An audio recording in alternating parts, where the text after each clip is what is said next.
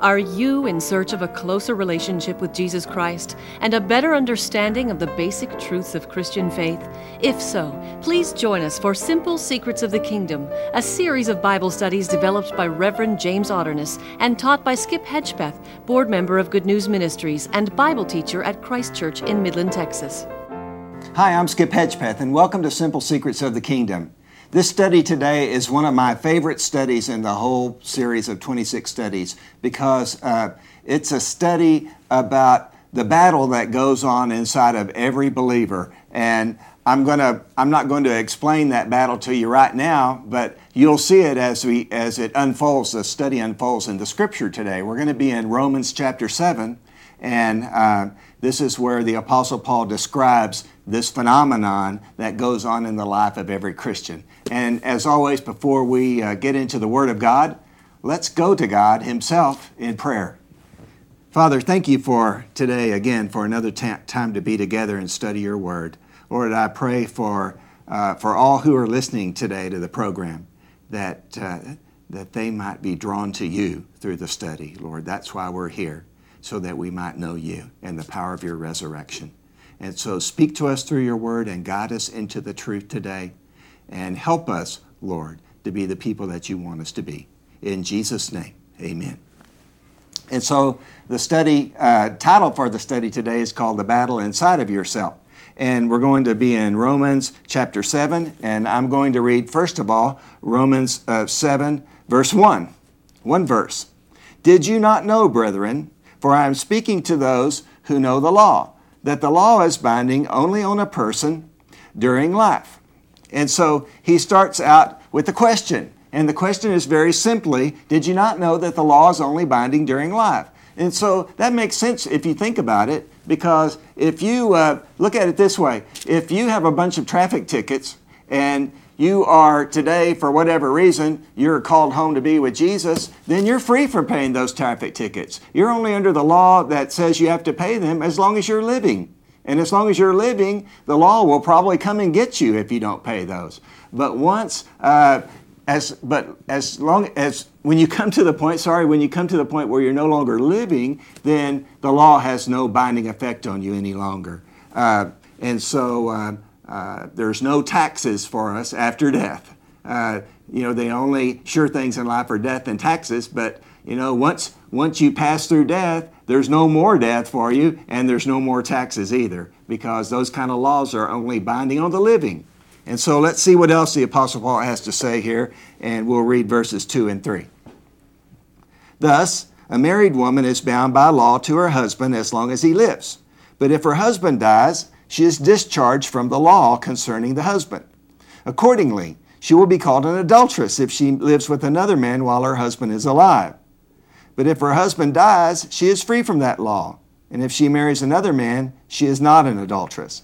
And so he takes that point about the law being only binding during life, and what he does is come up with an illustration, and he uses marriage as an illustration. He says a married woman is bound by law as long as her husband lives. And if her husband dies, she's discharged from the law. And she's free to marry another then. And so when we say our marriage vows, and this is what I did when I said my marriage vow, I promised to love my wife till when? Till death do us part.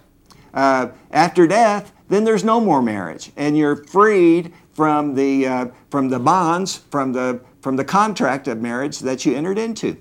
And so that's his illustration. So once if a woman's husband passes away, then she's freed from the legal obligations of marriage and free to marry another one. If she does it before, if she goes off and marries another person, but while she's still married, then that causes all kinds of problems.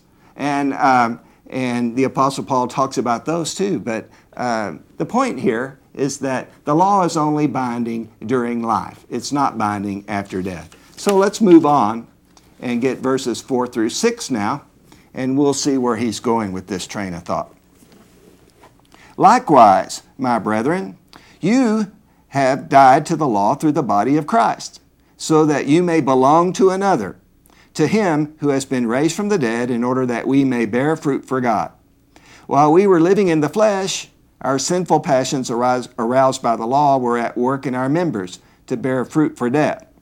But now we are discharged from the law, dead to that which held us captive, so that we serve not under the old written code, but in the new life of the Spirit. So here he says to take the story even a step further. You're only bound by the law as long as you live. Then he's saying here that in Christ you died to the law. And so your old self was buried with Jesus in baptism. When you came to Jesus through faith and were baptized, then he says the old has passed away, the new has come. You're free from the law as a way of earning your salvation before God. It's through faith we receive the grace of God, and we live by grace. And as we live by the grace of God, we aren't held accountable to living a life of perfection under the law in order for God to love us. And that's really good news, because you and I can't be perfect under the law. There's no way we can ever measure up to God by doing the things that the Ten Commandments say for us to do. And we're going to develop that more as this study progresses. But you have died, he says, through faith in Jesus. You have died through the law, through the body of Christ. Now you belong to another. And he says we are discharged from the law, dead to that which held us captive, so that we serve not under the written code, but under the new life of the Spirit. And so I love this word that he uses here, discharge. It's like people who are in the military service.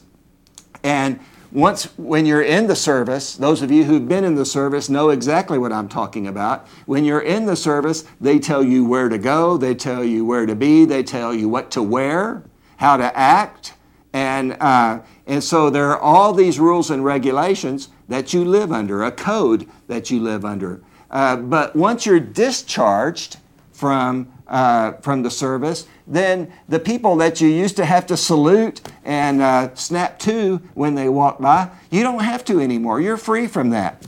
And so when you're discharged from the law, you no longer have to live under the guilt and shame of not measuring up to who God wants you to be. Because through faith in Jesus, you're forgiven. And it's through faith that we live now. We live by faith in Jesus and under the grace of God, so that it's through His power and His forgiveness that we become pleasing to God. It's not through what we do, which would be under the law, but it's what through Jesus does in us. And so we're free from that old way to live the new way of life in the Spirit. Not a life of condemnation, but a life of forgiveness and grace and mercy. And this is the Christian life that comes through faith in Jesus. So now let's look at Romans 7, verse 7. What shall we say then? That the law is sin? By no means. Yet if it had not been for the law, I should not have known sin. And so his point here is that, so if you're freed from the law which held you captive, then is the law bad? Is the law the problem? Well, he says, by no means. In other words, no way. No way, the law's not bad. The law is good. And if it wasn't for the law, I would know what sin is.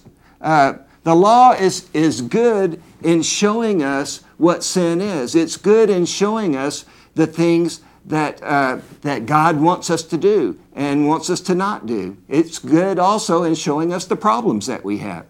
But what it's not good for is changing our behavior. The law has no power in and of itself to change us into the people God wants us to be. All it can do is show us.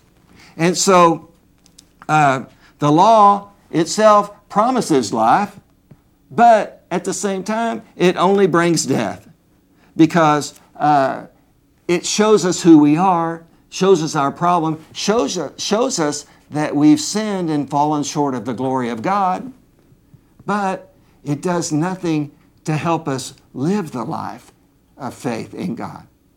It's kind of like a diagnostic tool. You know, it can show us a problem, but it doesn't bring any healing. But the law is good for what God intended it for. But He never intended it for it to be a way for us to heal ourselves so that we could be right with Him. Let's get a little bit more and see where Paul is taking us here. Romans 7, and I'm going to read a little bit of verse 7 and then all the way through 12. He says, I should not have known what it is to covet if the law had not said, you shall not covet. But sin, finding the opportunity in the commandment, wrought in me all kinds of covetous desires. Apart from the law, sin lies dead. I was once alive apart from the law, but when the commandment came, sin revived and I died. The very commandment which promised life proved to be death to me. For sin, finding the opportunity in the commandment, deceived me, and by it killed me. So the law is holy, the commandment is holy and just and good. And so he starts out with an illustration. He talks about the law of coveting. And he says that he wouldn't have known what it meant to covet until the law came and said, you shall not covet. And then what happened was, when he heard that you shall not covet, the commandment came and sin revived in him. Sin that had been lying dead revived in him, and he died. And so it promised life, but it only brought death. So the illustration looks like this. Paul says, I didn't know what it was to covet, but then the law came and said, you shall not covet. All of a sudden, Paul found himself coveting because the law said not to. So his sinful nature, which was aroused by the law, all of a sudden brought every covetous desire to life in him. And I can compare this to a story in my own life. When I was a little boy, my dad had a welding shop right outside of our house. And one day I was playing out in the driveway and Dad was welding. And, one of the rules when you live around a welder, you learn, don't watch that arc. Don't look at this flame while I'm welding. And so I learned not to do that. But one day while he was welding on a boat trailer, he just finished and I walked up to see what he was doing. And he said, Skip, whatever you do, do not touch this piece of metal. I'm going in the house to get a drink of water. And so he took his welding hood off and he went into the house. And it never crossed my mind not to touch that piece of metal or to touch that piece of metal. But I looked down in it and it was kind of orange still from the bead that he had run on it.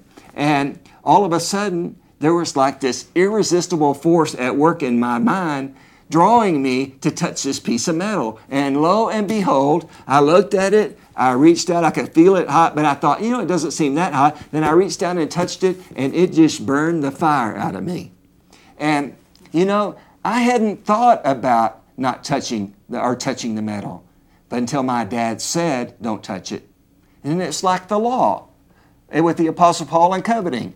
The law of do not touch this all of a sudden aroused this desire in my flesh. And before I knew it, I touched it. So you see, the problem is not the law.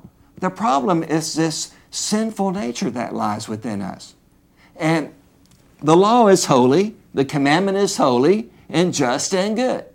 The problem is not the good law, the problem is me, and the problem is in you. And so let's get some more and see where this story, I can feel this, I hope you can as you listen. This is building up to a crescendo, to a solution. But we have to get more of the problem before we get the answer. And so now we're going to start in verse 13 with a question. Did that which is good then bring death to me? By no means. It was sin working death in me through what is good, in order that sin might be shown to be sin, and through the commandment might become sinful beyond measure. So again, is the law the problem? Did the law cause this sin to spring to life in you, or did the law bring death to you? By no means. It's sin in you that springs to life, that causes the problem. And what the law is there for is to show us that sin. And what the law does, he says, in order that sin might be shown to be sin, in other words, the law is there to arouse that sinful nature in us and make us alarmed, to show us that there's a big problem in us so that we can take action. And the action then is to draw us to God and to cry out, Lord, help me. I can't do it. I can't measure up. I remember one night I was teaching a Bible study, and there was a man there, he's a friend of mine, and I remember teaching in the Sermon on the Mount. And in the Sermon on the Mount, Jesus says, you've heard it say you shall not murder. I tell you, if you even look at your brother with anger in your heart, you've committed murder. And so this friend of mine came up to me after it, and he said, Skip, this is just too hard. I can't do this. And I said, you've got it. And he said, what do you mean? And I said, when you realize that you can't, that's when the power of God is at work in you the most. And you say, I can't, Lord, but you can. Help me. Save me. It's like at that moment, he got a glimpse of who he really was through the law. The law was saying, don't do this. And he said, I can't not do that. And I said, that's when you've really got it, when you can't. You see, the law is like an x-ray. The law gives you a picture of an x-ray gives you a picture of a broken arm, but there's no power in that x-ray to heal you. It's like with my friend. That night, as I taught, he got a picture of who he was in his spirit, but he felt powerless. There's nothing I can do to change me. And so the law shows us who we are, but it doesn't give us power. The power comes through Jesus. The law, it's like a thermometer, or it can show you what your temperature is, but it doesn't do anything to lower your temperature. It just gives you a picture of the problem so that you can move and take action to bring healing and help. And you find that healing and help in Jesus as you turn to Him. And so then he goes on to say that we know that the law is spiritual and good, but that I am rotten. And so that's in verse 14. Sorry.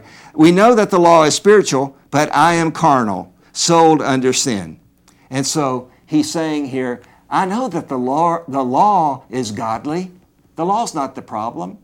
It's me. I am carnal. I am rotten, in other words, in my core, in my sinful being. The law is good, but I am rotten. The law's from heaven, and I'm earthly, and I need help. And so let's move on. And here is where he really gets into what the problem is and the conflict. And here we're going to just take it verse by verse and talk about it. We're going to start right at the middle of verse 15. He says, I do not do what I want, but I do the very thing that I hate. And so what he's saying is, he says, I have good intentions. I want to carry out the law and what the law says, but I find myself doing the very thing that I hate. It's like I know what's right, but I can't do it. And so I've got good intentions, but you know what the old saying is that the road to hell is paved with good intentions. Good intentions won't get you right with God. Let's move on. If I do what I do not want, I agree that the law is good. And so he says, if I know the law and I find myself even doing what the law says to not do, I know in my heart that it's not the problem. The law's not the problem. I don't blame it on the law. The law is good. It's not the problem. It's me that's the problem. And then now in verse 17, he says this, so then it is no longer I that do it, but sin that dwells in me. This is a powerful message for you and for me. When you come to faith in Jesus, I've talked about it a little bit before, you have a new self. There's a new creation. But there's also this old self in you, this old sinful nature. That's like a stranger that's living inside of you. And who you are when you're a believer is who you are in Christ. That old sinful nature, even though you act out of it at some time, who you are is not that old sinful self. Who you are is your new creation in Christ. But there are times when that old nature springs up And it's as though a stranger is living in you. Have you ever had that experience when you go, man, where did that come from in me? Where it comes from is that old sinful nature. He says, it's no longer I that do it, I being my new self, but sin that dwells in me. And then he goes on, for I know that nothing good dwells in me, that is in my flesh. I can will what is right, but I cannot do it. And so here, what he's saying is that doing what is right is not a matter of your willpower. It's really important that you know that today. You can will what is right at times and try to get your willpower and your determination together to do the things of God. And then you'll find yourself doing the very opposite of that. There's this battle that's going on inside of us between our old nature and our new nature. And so it's not a matter of willpower. It's not a matter of trying harder. People who don't understand addiction make this mistake all the time. And they'll say to someone whose life is controlled by drugs or alcohol, you need to stop. You need to just say no to drugs and alcohol. And in their heart, they're thinking, well, I'm trying to say no, but I can't. There's a power bigger than me at work inside of me. And that power bigger than them is that old sinful nature. And willpower has never overcome the power of sin in anyone's life. Only Jesus can overcome the power of sin. And so let's keep going. We're in verse 19 now. For I do not do the good I want, but the evil I do not want is what I do. I'll read it in verse 20. Now if I do what I do not want, it is no longer I that do it, but sin that dwells in me. And so we left off at verse 20. And again, he's making this point. In a way, it's repetitious. But it's repetitious because he's putting emphasis to it. It's so important that you get this and that I get this today. That when I do what I do not want to do, it's because there's this battle going on in me. And my old nature is winning out and taking power over my new nature. You remember when I talked about how another way of describing this war that goes on inside of all believers is that there's a throne in your heart. And that throne is occupied by someone all the time. It's either occupied by Jesus, which symbolizes your new nature, or it's occupied by your old nature. And whichever you yield to on a daily basis is the one that will control your thinking, control your actions, and control your life. And when Jesus is on the throne, then he gives you power to do the things that he wants you to do, but also the things that you want to do, the things that you know in your heart are good and right. But when your old nature is taking over, then you find yourself doing the things that you don't want to do. In fact, he says, you do the very things that you hate. And so let's get verse 21. So I find it to be a law that when I want to do right, evil lies close at hand. For I delight in the law of God in my inmost self, but I see in my members another law at work with the law of my mind, making me captive to the law of sin, which dwells in my members. And so he says he finds it a law. This is just a fact, not like a law that's put into place by God or the legislator. Here he's using law as a fact. This is a principle, the way that it is. When I want to do right, evil lies close at hand. And so I can want to do right, but at the time that I'm planning to do good, in just an instant, I can do wrong. I can do wrong. And all of a sudden, I find myself doing what I don't want to do.